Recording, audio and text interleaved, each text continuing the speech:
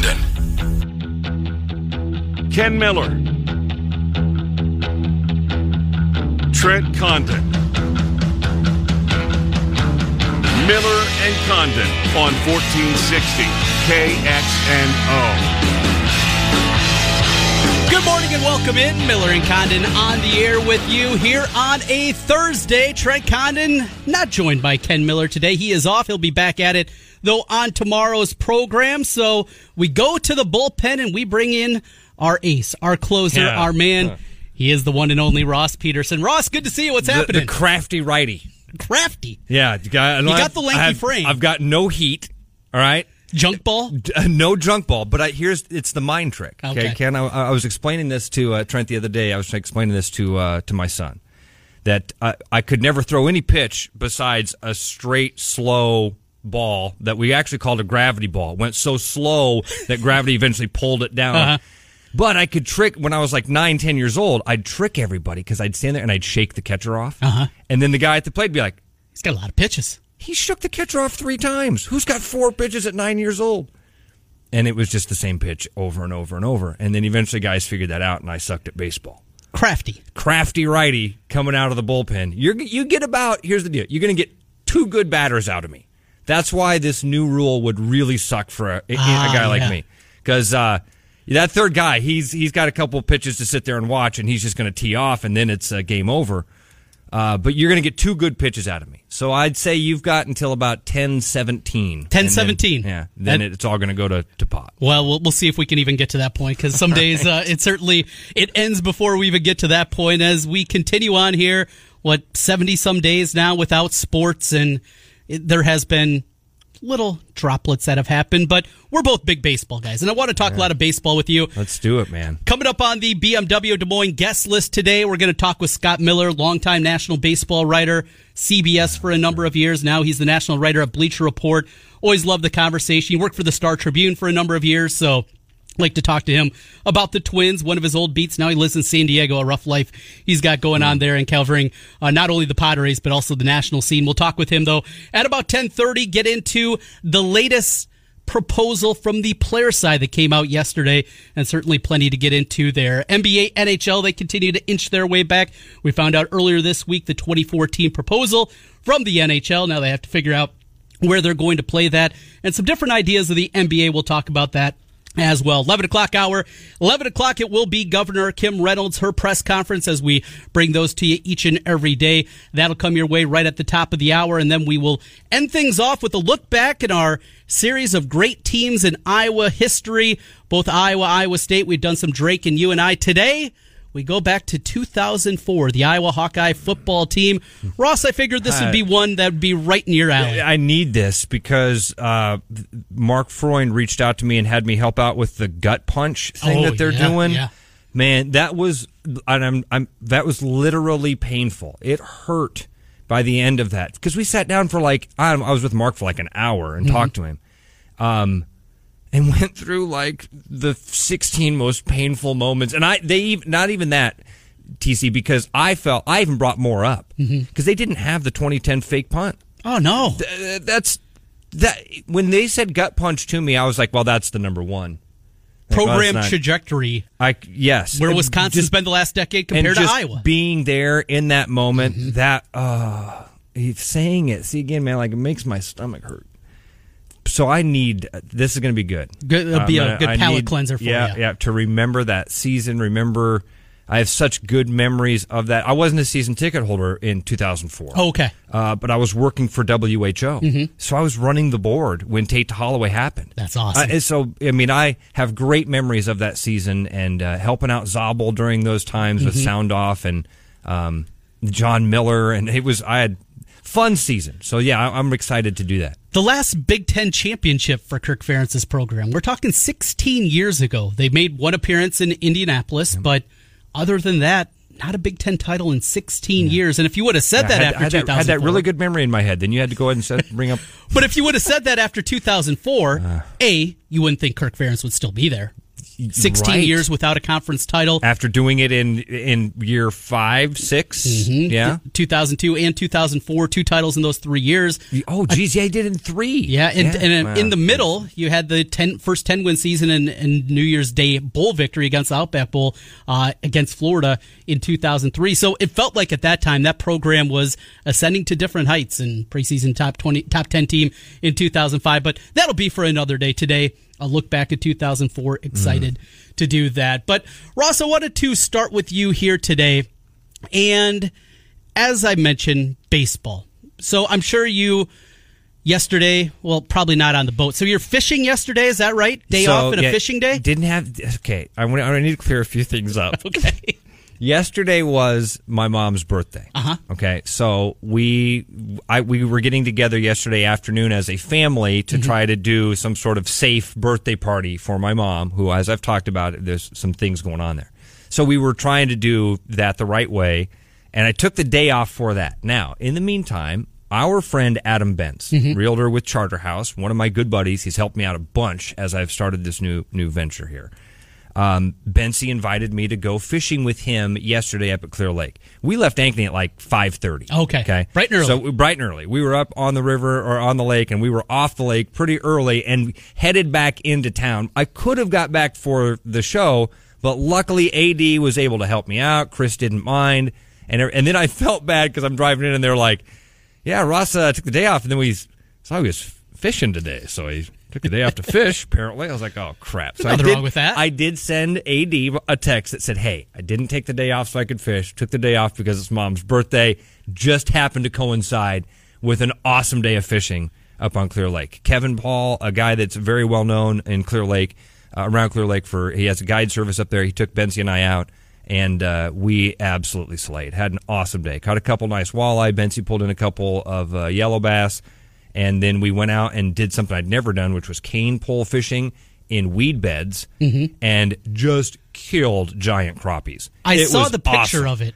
Yeah, we were pulling in slabs, man. And that's how we finished off our kind of morning, mid-afternoon or midday fish, and it was a fun one, man. So you got to hang out in God's country. You went up to my old stomping grounds up in North Iowa. I've been to Clear Lake many a time. Everybody kind of makes that claim. Like Chris says the same thing about Southwest Iowa. I certainly feel that way about the Pleasant Hill Runnels area.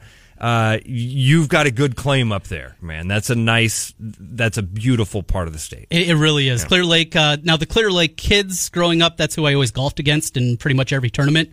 Those were the rich kids. The ones that lived on the lake. Yeah. Yeah. Those were the kids that you knew they were going to go out there. They're going to have the newest technology. They were going to be the ones that had the brand new driver and the new iron set. And I show up in my beater set that I got from the knockoff store. Yeah. That's what I'd be. The Clear Lake kids, those were the ones with money, but a cool place and really good that a mental health day. Nothing wrong with those. Yeah, good way to put it. Yeah. But yes, to answer your question, I didn't really get a lot of news yesterday when I was out on the boat.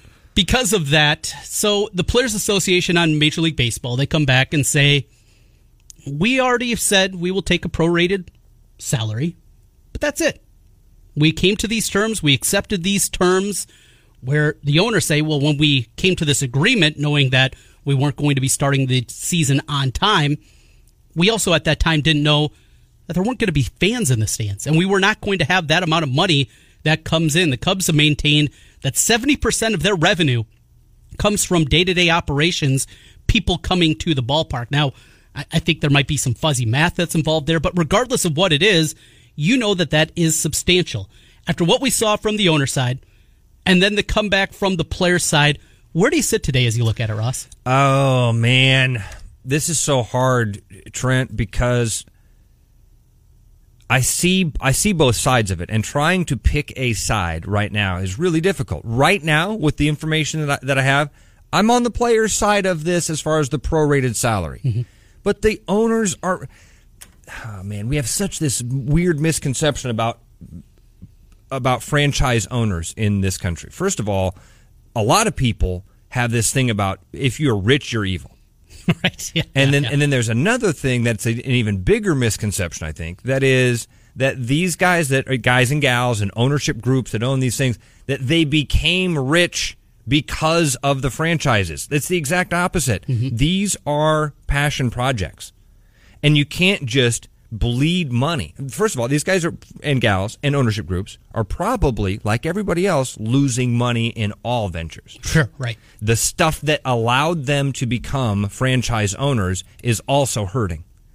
And they're focusing on that. And then all of a sudden you show up here and your little passion project is now also hemorrhaging money. So we forget about what it is that a franchise owner is. They've been demonized because they're bajillionaires, and it's easy to go, well, you've got things I don't have, so screw you, right? So there's a lot to, and I try not to do that. I understand that the owners have a legitimate argument here to say, wait a minute, this is a business. And if we don't have the water flowing into the river, then we certainly can't open the dam on the other end. And so we have to be able to move this as we go. I think the players have an argument that the owners are trying to take advantage of a tragedy here. Yeah. And they see that they maybe lost out on some stuff in March, and they can rework that negotiation table here as they go along, and that's wrong also. And so everybody needs to just kind of figure out where it is in the middle that it should be, and then get there as quickly as possible, because they both have a little bit of a beef here. Yeah. I can understand both sides. Yeah. I think if you had to choose, am I right? Because again, man, I almost talked myself into believing the owners there, but I still think if you made me choose today, who's right here? I say let's go with the players and let's get this thing moving. Because without the players, you can put players out there that aren't the same level, and it's not going to be the same thing. And the prorated salary does seem like a decent thing to me. The owners are going to take a hit this year, and they could take that hit and still because next year we're back to normal, and I know that even as part of this plan, it's something to kind of ramp back in to old normal, and I think that's the way to go. So players, nearly $11 billion in revenue last year. Now, of course, there's expenses that come out of that, but there's never been a year. You know what? Overall, we made $3 billion as Major League Baseball, and we're going to give that back to the players in a good year. They never do that. So this 1 year hiccup that there is, and we're hopeful that it is just a 1 year hiccup, but being that, the player side, I think, has a strong argument. Prorated, we're not going to get our full salary. We understand that. They want to play 110 games to get as much of that prorated salary as they can, but I didn't see that. I like that part of it. Yeah, 110 games is what they're talking about. Between July and October? Well, and that's the other component. And that's the part from the player side that I don't like, because then you're pushing this end of the regular season into probably the middle of October. That means the World Series isn't going to be played until mid-November at best. I just don't know how tenable that actually is. I'm hopeful that my Twins are actually good and they don't have to play your Yankees in the playoffs, and hopefully Yankees get bounced on the other side of the bracket and it would work out really well. But Trent, I think New York, Minnesota in middle of November for a baseball game? No thanks. And I don't want to see my Twins finally make it to a World Series for the first time since 1991, and they're playing whoever from the other side. They're playing the Nationals, and it's in San Diego. Yeah. Or Game 7's the same night as the Big Ten championship. Right. They're playing in December 10th. It's like, am I watching the Hawks play in the Big Ten title game? Because they're going to be there. They're going to be there. They're going to be there. Yeah. So that's kind of the back and forth that continues, at least in my mind. More than anything, though, Ross, you know it. I know it. We are part of a generation that is aging, but the people younger than us, they're not into baseball. No. And the people that were excited to see something, and even I've talked to a lot of people that aren't big baseball fans. They're not through the grind of 162. They like to watch baseball from time to time. They'll have it on in the background. But this is painting such a negative picture in a lot of people's minds. Billionaires versus millionaires. Just figure it out. There's enough going on in the world. We just want this distraction. I don't care how it's done. Just get it done. And it's getting to that point. It needs to be done quickly. If they really want to hit that start 4th of July holiday weekend, you got to get going. You got to get players in camps. Is there a quarantine period as they get there before they start practicing? And, of course, what it takes to get ready for a Major League Baseball season. All that is in front of them. And if they're going to hit that target date of Friday, July 3rd, they got to get going this week. They have to hammer out this plan and get it done before the weekend ends.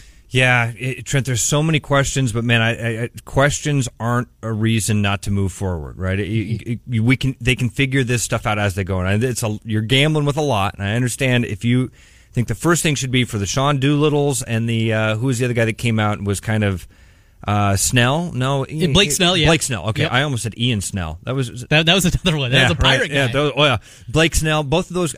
If you are concerned, Mike Trout, who's got a pregnant wife, and came out and said, "Man, what do I do? First of all, I don't want to obviously be around this and then come around my pregnant wife, but I certainly don't want to end up in a situation where I'm quarantined and miss the birth of my first child." Sure. And everybody should say, "That's cool. Mm-hmm.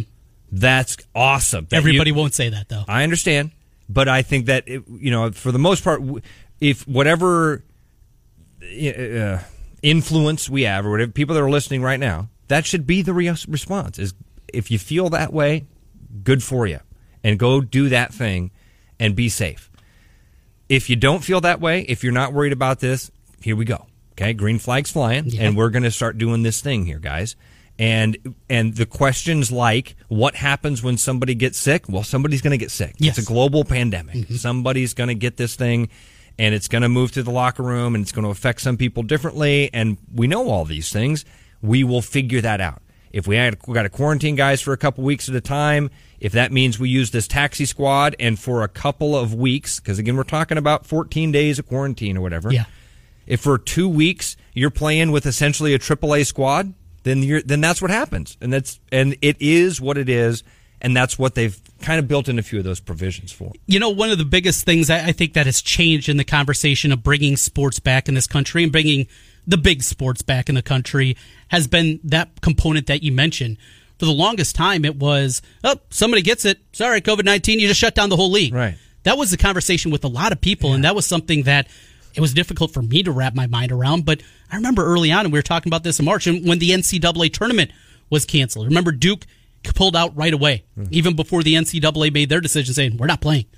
And it was that kind of thought. And now I think we have a lot better handle on what it is, what it means to quarantine, how it can affect different people and the people in close proximity, like baseball is, like basketball is going to be, and on and on and on. And the other part here is we hear college football talking about 50% capacity, 30% capacity, whatever it turns out to be. Major League Baseball, let's say they come to agreement this week. And all right, we are going to get started 4th of July. That's when we're going to go. Does it allow anybody in the stands right away? Is it a slow trickle throughout the season? We'll open it up to 10% of capacity, and then we'll go to 20, and then we'll go to 50. And then by the time we get to, say, late August, all right, we will allow as many people in that want to come in. Or at least initially, we're going to start these first 2 weeks with nobody in the building. It's, I think, a big hurdle that is there, and I would figure at least at the onset, nobody's going to be allowed in the building. All right, so we're going to have some things to keep an eye on. We will get some precedent set for Major League Baseball. And it's being set by high school baseball here in the state of Iowa. And I know it's going to be set by dirt track racing, which is starting up, and Knoxville is going to start having people. You're fired up for that. June 6th. Yes, man, it's so Iowa. Like, going out to Stewart is one of the most Iowa things you'll do. The track is a tiny little bowl. It's just fun. The guys are banging around out there. In the years I was out there, I never saw a fight. Really? Never saw a fight. It's a really wonderful community of people, and you watch the sunset behind a cornfield as the races get started. It's a really cool experience. I love that part of it. You don't have to love it to understand what's going to happen here. They're going to open up Knoxville at 50% capacity. Okay.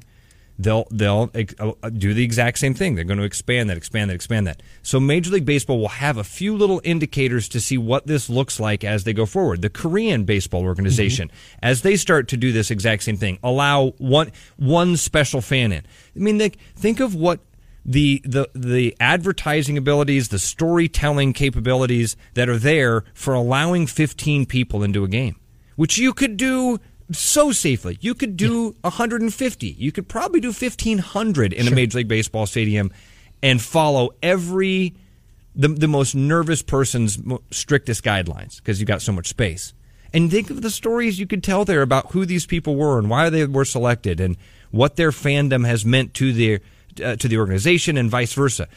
And that would be a cool way to get it going. And then you can do exactly what you're talking about, Trent. We're going to do 25% starting on July 30. We're going to do, then August 15, we're going to try to do a little bit more. August 30, we're going to do this, and just kind of stair-step it to that point. Because you're right, if you're going to do 50% capacity in Jack Trice Stadium in late August, September, then why can't Major League Baseball be planning those same things? Right. And I think the financials are the biggest hurdle right now. That's where they are. I think everything in terms of gameplay, the way the games are going to look, I think that's all for the most part figured out on each side. There's still other things that are there, but the biggest part is the money part, and it's the unfortunate part when we talk about professional sports. A lot of time it comes into that. There will not be money exchanged at the high school level as we ramp up here just over 2 weeks away from the start of the high school baseball season and softball season. So, got to get your perspective for this. You're an East Sider. Des Moines East. Well, I grew up in Pleasant Hill, so a lot of people will say fake East Sider. Fake East Sider. Upper East Sider, something like that. A lot of words for it. Moving on up. Different way to move it on up to the east side. Right. Moving a little bit further east. But Des Moines Public Schools, I know you've been involved in a lot of different things with Des Moines Public Schools. My wife has taught at Des Moines Public Schools now for over a decade. And throughout the conversation leading up to the proclamation that high school sports will be allowed back, my wife's perspective from the correspondence she has with the superintendent. Now, it's not like she's talking to him day in and day out or anything like that, but just what she gets in emails, the temperature of Des Moines Public Schools. My wife maintained throughout all of this that there was no way that high school baseball would be allowed to be played for the Des Moines Public Schools. Yeah. She thought it was a non-starter from everything that she heard. Conversations were had last Friday. And that's where the athletic directors, the coaches on the softball and baseball side talked with Ahart and the other people involved with Des Moines Public Schools. It sounds like from some of the people I talked to, not only was it a very positive conversation, there were some contentious moments. There were maybe some voices raised at different times trying to get their point across. But more than anything, he listened. He listened to both sides. And that's something that I think people were surprised about because he has maintained, he has been steadfast in Des Moines Public Schools as a whole. They're already looking at, are we coming back in August? Are we coming back in September? And that's a big conversation that they're having.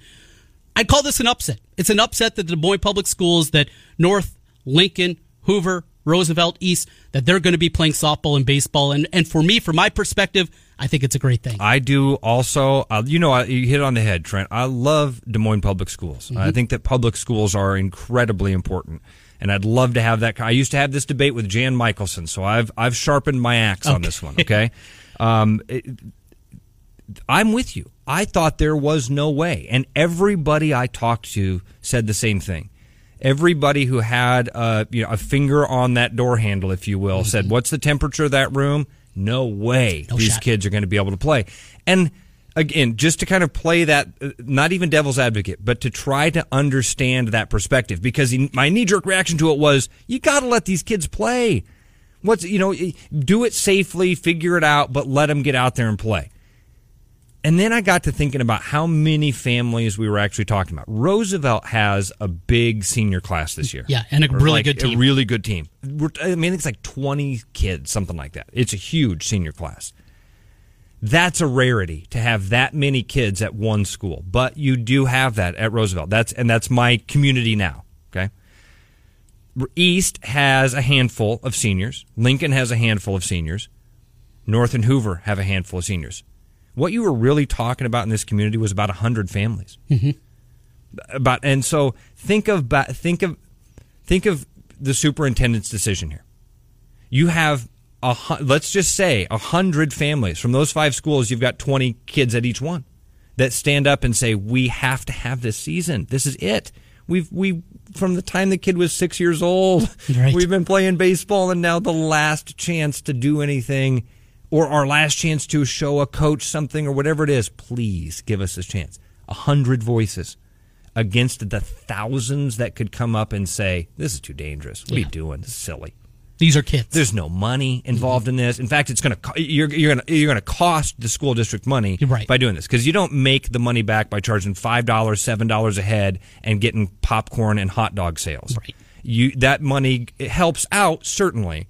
But, man, the lights go on at night, and that, boom, there goes that money. So it's I could understand why everybody that had the temperature of that room said no way.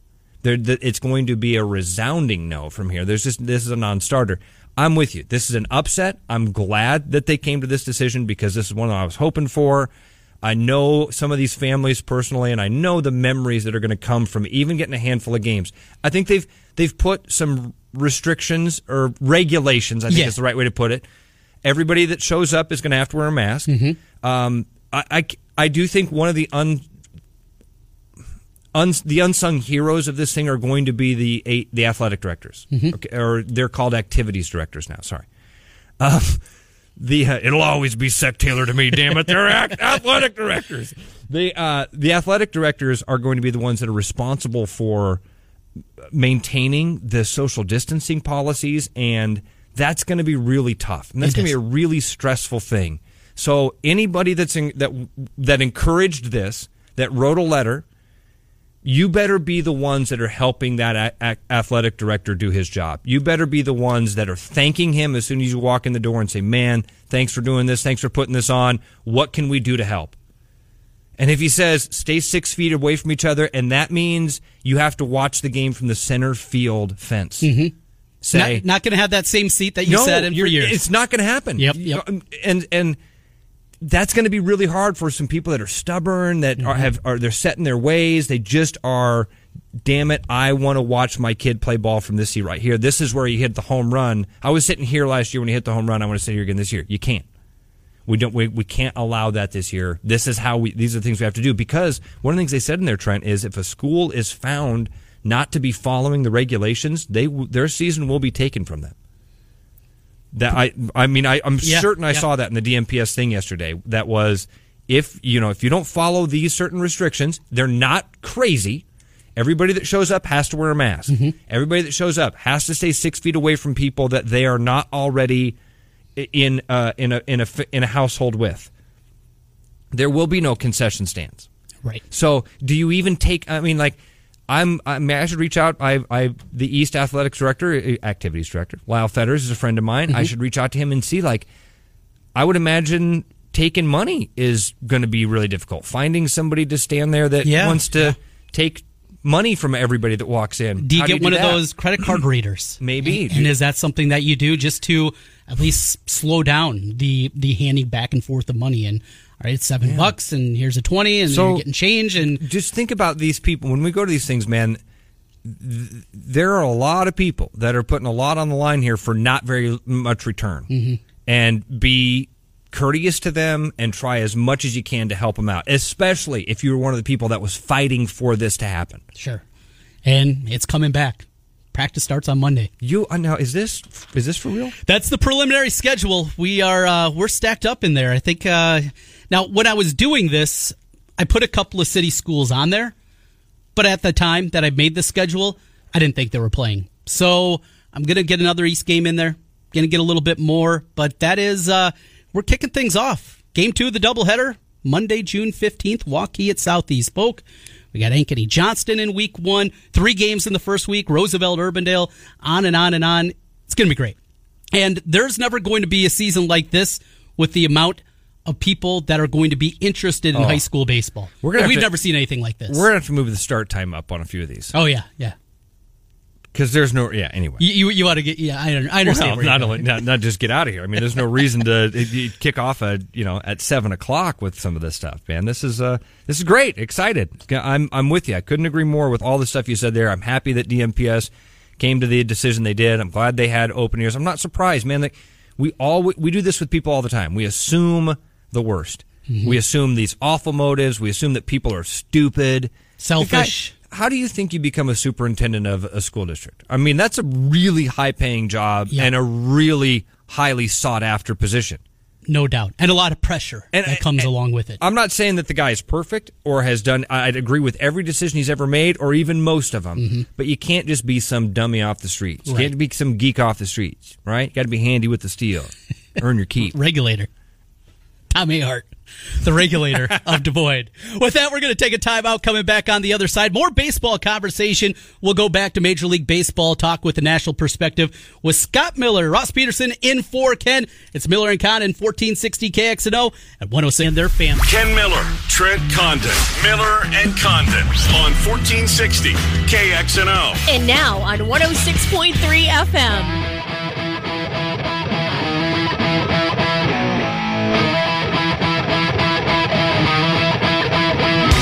Miller kind of continues, 1460 KXNO, 106.3 FM. Ross Peterson in for Ken today as we take you up until noon.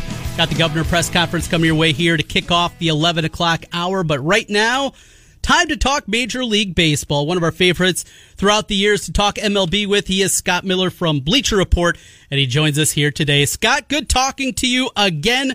Normally we'd be having this conversation right off of Memorial Day, kind of that 1/3 point of the season, the schedule. We're talking about contenders, we're talking about pretenders, and now we're talking about labor. What a time to be alive, huh, Scott Miller? Hey, Trent. Hey, Ross. Yeah, exactly. It's it's disheartening right now reading the comments and the typical distrust between the players and the owners. I still think, despite the ugliness, public of of basically the way the sausage gets made, I still think they'll come to a deal, and we're going to have something this summer. I just think there's too much at stake not to get something done, but certainly the negotiations are off to a rocky start. Baseball as a whole, very contentious between the Players Association and the owners, and this is, we're going back 40, 50 years, the back and forth that has continued. It's also tells you the strength of the Players Association, but this back and forth, outside of 1994, they seemingly have always come to an agreement, come to a deal.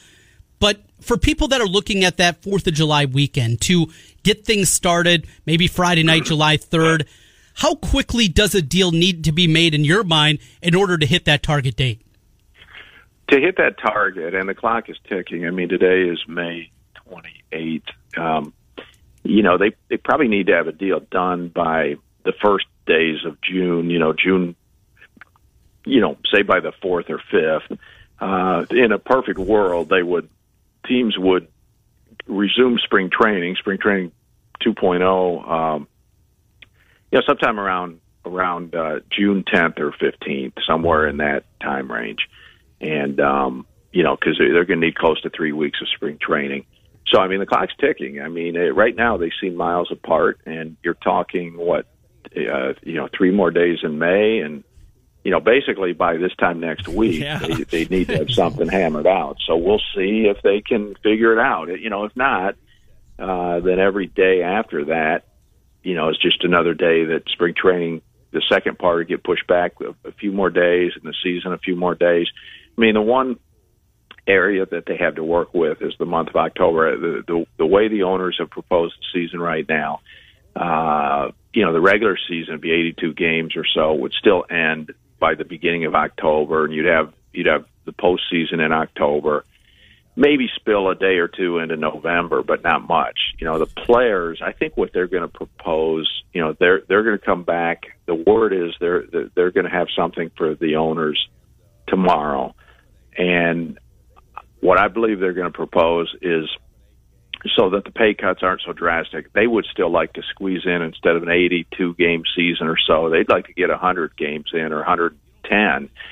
And I think they're going to propose pushing the regular season back into October and then having the postseason in November as a way to play extra games. Now, whether that flies or not, we'll see. There's going to be a whole lot of back and forth. I do know the owners are worried about, the experts, the health experts are talking about this fall sometime. There likely will be a second wave of the coronavirus come through. The owners are worried about, they want to get the season in and the postseason in before that second wave comes through. Problem is, nobody knows for sure if, or especially when, that second wave would come through. And the owners view it as, if they play postseason games deep into November, that's just tempting fate. Scott, it seems like a lot of stuff to iron out in a week there. That's a lot of heavy boulders to move around. When we started this conversation, Trent kind of asked me to pick a side on this. Right now, and you kind of lay it out there, but right now, if you had to say who's going to get more of kind of what they're wanting by the time we get to play baseball in July, hopefully, who is it, players or owners? Yeah, it's a good question. It's impossible to say for sure. I mean, I would say the players usually get most of what they want. Historically, that's been the case. Now, the issue right now, and the issue for the distrust, is in the last collective bargaining agreement, for the first time in memory, maybe ever, it looks like the players got schooled. They feel like since the most recent collective bargaining agreement has come through, that the game hasn't worked for them as well as it should. The biggest example of that is free agency. Last winter, it was somewhat normal, but the previous two winters, you know, as you guys well know because you've talked about it so much, I'm sure, previous two winters, you know, free agency was just at a standstill. It just didn't move. It didn't take off. And basically the players feel like the owners have moved analytics into the game, and all 30 teams now evaluate players in a similar way. And if you're over 30, you're on the downside of your career. And, you know, the big thing, two huge issues where free agency is concerned. Number one, you know, traditionally, the players' first 4 or 5 years in the game, the players have been underpaid because they're basically owned by the teams, and you might come on as a 24-year-old rookie and have 3 or 4 great seasons, and you've been historically underpaid, and then you hit free agency, and then that's when you get overpaid. And so, in other words, in the long run, it balances out. Well, now, under the, you know, analytics, owners don't want to pay anybody over 30, so the players are like, we're underpaid early, and then when we hit free agency, there's nothing. And, you know, they also accuse the owners of, with the rebuilds that have become popular the last few years, part of what's killed free agency is competitive imbalance. There, you know, every year there seems to be 5 or 6 teams that don't even dabble in free agency because they're stripping down to rebuild. So those are the biggest gripes from the player side. That's what could make this different. They've, as I said, usually get their way, but they didn't in the last CBA, and now they feel like, you know, they've got a chip on their shoulder, and that's what drives their distrust. Scott, one other thing that we bandied about for a while is what it's going to look like in terms of bringing fans back into the stadiums. Say we get through this, we get the launch, it's happening sometime in July. Initially, do you see any way in college football, there's been so many proposals about how many fans are going to be allowed in, 20%, 50% capacity, whatever that's going to look like? Is it going to be a gradual step up? How do you think they're going to play through that and work through that as they make their way back and getting people, and with it, the revenue that comes having people inside the stadiums? Yeah, that's the thing. I think nobody knows. That's what also makes these negotiations difficult, because the owners are saying, look, it's a bloodbath how much money we're going to be losing, and you players need to share the burden of all the lost money. And the players are saying, you know, look, we've already negotiated. We're already taking salaries at a prorated place. As far as the fans in the stands, if they could get, you know, even 25% of the stadiums, you know, full, such as it is, that would mitigate some of the losses. But the problem is, as I say, baseball's taking its cues right now from the public health officials, the CDC, you know, the Dr. Fauci's of the world. And nobody right now is willing to say, you know what, we're going to be good by, say, August 20th, and you can have some fans in the stands. So that's the big unknown, and that's what hangs in the background of these negotiations as well. Can I ask Scott about his latest article that I just found here? Scott, absolutely. Man, talk about a headline. Like, Esteban Loaiza's career, not even career, his life is beyond fascinating. I'm just going to read the one of the headline here from your latest piece on Bleacher Report. Esteban Loaiza's wrong turn. The 2-time Major League Baseball All-Star had it all. a career worth millions, the love of a country, and a marriage to an international music sensation. So how did he end up broke and in federal prison? It's amazing, Scott. This is fascinating. I am really excited to dive into this. This guy is incredible. Can you kind of walk us through what made you decide to dive into Esteban Loaiza and what this was like to get behind the scenes with this guy? Well, I appreciate you bringing that up and saying that. Yeah, that literally just posted about an hour ago. That is brand new today on Bleacher Report website. A couple things. One, I mean, just on the surface, people forget, Loaiza, he pitched 14 years in the majors, 8 different teams. And in 2003, he started the All-Star game for the American League. I mean, he was the starting pitcher. And at the time, he was pitching for the Chicago White Sox, and the game was at U.S. Cellular Field. So not only did he start, but he was at right time and right place. He was the hometown starting pitcher for the White Sox. And all these years later, you're right. He got busted 2 years ago for, he had 44 pounds of cocaine in the trunk of an SUV in a stash house he had rented, and now he's doing time in prison up in Seattle. And I mean, just on the surface, it intrigued me. How do you go from starting an All-Star game to like running drugs over the Mexican border? So the story took a couple twists and turns. The Reader's Digest version, the original thought, I was hoping to go see him in prison and sit down and have him tell me his story. Well, he doesn't do many interviews, and he stiff-armed me. And I tried to talk to a brother and sister, and the family, as you can imagine, and it's understandable, the family is, they're bunkered down. They don't want publicity. But still, the story's fascinating. I talked to a number of baseball people. I talked to some other people close with the Loaiza family and kind of got the picture of what happened. But this guy is like you say, he was married to international singer Jenny Rivera, superstar. Loaiza's agent, John Boggs, told me at the time they were like the A-Rod and J-Lo of Mexico. He was a Mexican hero. By the way, to this day, his 121 career wins rank second to Fernando Valenzuela among all pitchers from Mexico.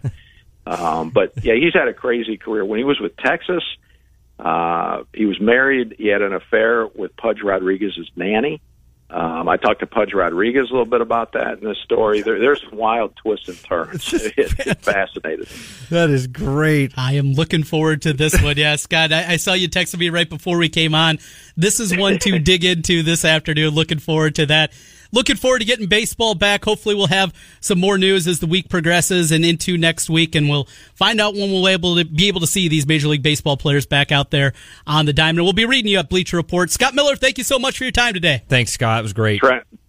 Thanks, guys. Appreciate it. Scott Miller, one of my favorite conversations we have throughout the baseball season. We get Scott on from time to time, and a wealth and a depth and breadth of knowledge that he has of the game, which is certainly great, but this is the other thing that he does so incredibly well, and I remember this for his years at CBS. Yeah, he'll tell you what's going on in baseball, but these kind of stories and the storytelling that goes along with it. Esteban Loaiza, $44 million in career earnings, 44 pounds of coke. When can we get the behind-the-scenes story of that Rangers clubhouse, man? Oh, man. Pudge, Canseco, Rafi Palmeiro, and whatever was going on with there's Rafi a 30 Palmeiro. for 30. I'd watch that one.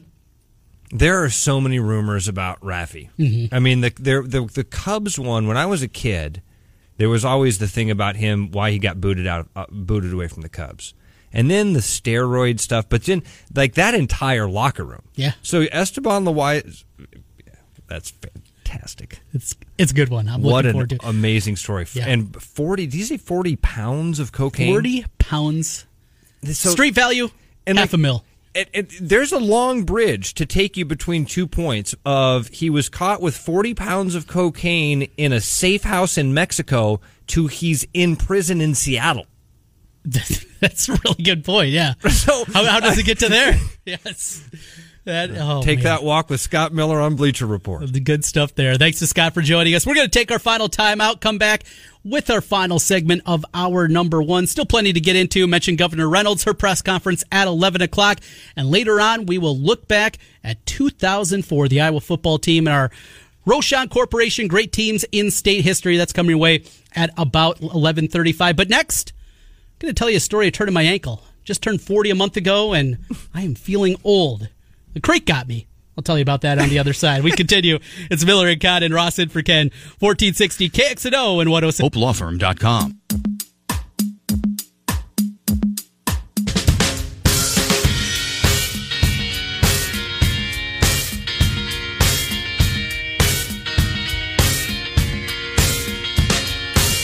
Miller and Condon back with you here on a Thursday, taking you up until noon. Ross Peterson in and spinning the tunes over here. I need to play some Candlebox coming up the next hour to show you your absolutely awful take a week or so ago during Fanatics that Candlebox was a one-hit wonder. Come on. Does Candlebox, they're also the one, they sing You, right? Yes, yeah, absolutely. And Far Behind. Yes. So they can't. You're not a one-hit wonder if you have 2 hits. Oh, they have 6, 7, 8 hits. Well. I always said if I had it big, a birthday party, I'm going to have Candlebox come play. Probably outside of the Pearl Jams, the Nirvanas of that era, Candlebox is way up there high for me. Are all of them alive? It's a great question. Because to have a band from the 90s that didn't have a member OD, you're in rare air. Lane Staley, Alice in Chains. Yeah, I mean, it goes on and on and on and on and on. That didn't die. I shouldn't just say OD. Like, that didn't die. If you got all your dudes, good luck, man. Get out there. Make that money. Are they still doing birthday parties? They're touring. They broke up from 2000 to 2006, but back together again. Thank God. Candlebox, man, what would the world have been if they hadn't come back together in 2006? What a time. That reunion tour. 5 members currently. There are 9 members that were formerly with them. Wait a minute. There's been a lot of change. This isn't good. Been a lot of change. We got to find out what happened with the 4 human beings here, TC. Oh, man. Hey, you know what? Slipknot changes over all the time, apparently. Yeah. I didn't know. I don't know. You know those guys? No. Figure your Des Moines connections, you'd be able to. Here's the deal. I used to live across the street from Anders Slavneg. Something like that. His last name is a weird one. Okay. But if you're a Slipknot fan, you know that name because he was the lead singer before Corey Taylor. Oh, really? So he was kind of like one of the founding members of Slipknot, and then they brought Corey in and things blew up, right? So Anders was my next-door neighbor for many years. Wonderful guy. Absolutely awesome guy. Had sweet Halloween parties. I can imagine. It sounds right up their alley. When he moved out, he gave my son a bunch of these giant cardboard cutouts. You know, I have the Joker one down by my desk, and it scares the crap out of people. Right. He gave my son all of these different huge movie cardboard cutouts. Awesome people. That is awesome. Well, hey, I met you going into the break. Feeling old. Feeling real old today. Yeah, you said you hurt your ankle? Rolled my ankle, I believe. So... And the stream got you? Yeah. So there's a creek right by our house. We live in West Des Moines over by Jordan Creek. Okay. And it runs right by our place, just a block away. My daughter and I go down there all the time, pretty much during the pandemic, every afternoon when I get home. What a fun thing to do. We go for a walk. She splashes around. I get in there. The creek is 3 inches, you know. Okay, do you go barefoot? Sometimes. Do you have water tennis shoes? Yeah. Do you just wear tennis shoes that you've kind of given to the gods there? Okay. Sometimes a pair of flip-flops are the same kind of thing. Okay. Go down there. There's some rocks. It's not too bad. There's a couple of sandy areas around. But one thing we've been trying to explore a little bit more, some other areas. Find some different places to do some stream playing. Right. So found this website that had a list of different places around central Iowa. And we go up to Grimes yesterday to one of these places. And this area that you go, it's right next to a park, kind of steep incline. Because of the rain, it was a little slippery, but it was okay. But my wife was working yesterday afternoon, so I had my son, who's 9 months old, holding him, going down, and we walk across the stream a couple of times. Water was moving at a pretty good clip, but it's fine. Well, we're coming back down from the other side, and as we were, getting a little slippery, holding my daughter's hand, my son holding him up in the other, and my foot gives out. Stream got you. Yeah, I know I'm going down, so I just drop right to my butt. Okay, just good. Go down that way. Kept the baby safe. Yep, he's all good. Didn't hurt the daughter. So you did 2 good things there, TC. Kept the baby safe and didn't land on the daughter. Right. We were good. We were fine. Good job. As I'm going down, my foot turns, Gets all scraped up, but the worst part is I lost my flip-flop. So the flip-flop is floating down this creek, and I don't even remember this part. My daughter was telling the story. I'm hollering, "Oh no, oh no, oh no." And she thought it was one of the funniest things she had ever seen. Dad on his butt, sandal floating down the creek, holding the baby in the other hand. Yeah, probably wasn't the best idea. How far were you from the car? Oh, probably a good half mile. We had to walk back. Trail? It was a trail, yeah. It was a cemented trail, so we were okay in that part, but just shaking my head. TC. Getting old, and now I'm hurting today. And the because you said you rolled the ankle. I think I rolled the ankle. I didn't even feel it until 4 or 5 hours later. Yeah. 40's not fun. Are you 40? Turned 40 last month. Why do you look like you're 30? Wish I was. You punk. Don't feel that way. Man. Bad ankle. I would tell you it only gets worse, but I won't. Governor Press Conference kickoff hour number 2. Miller and Condon continues.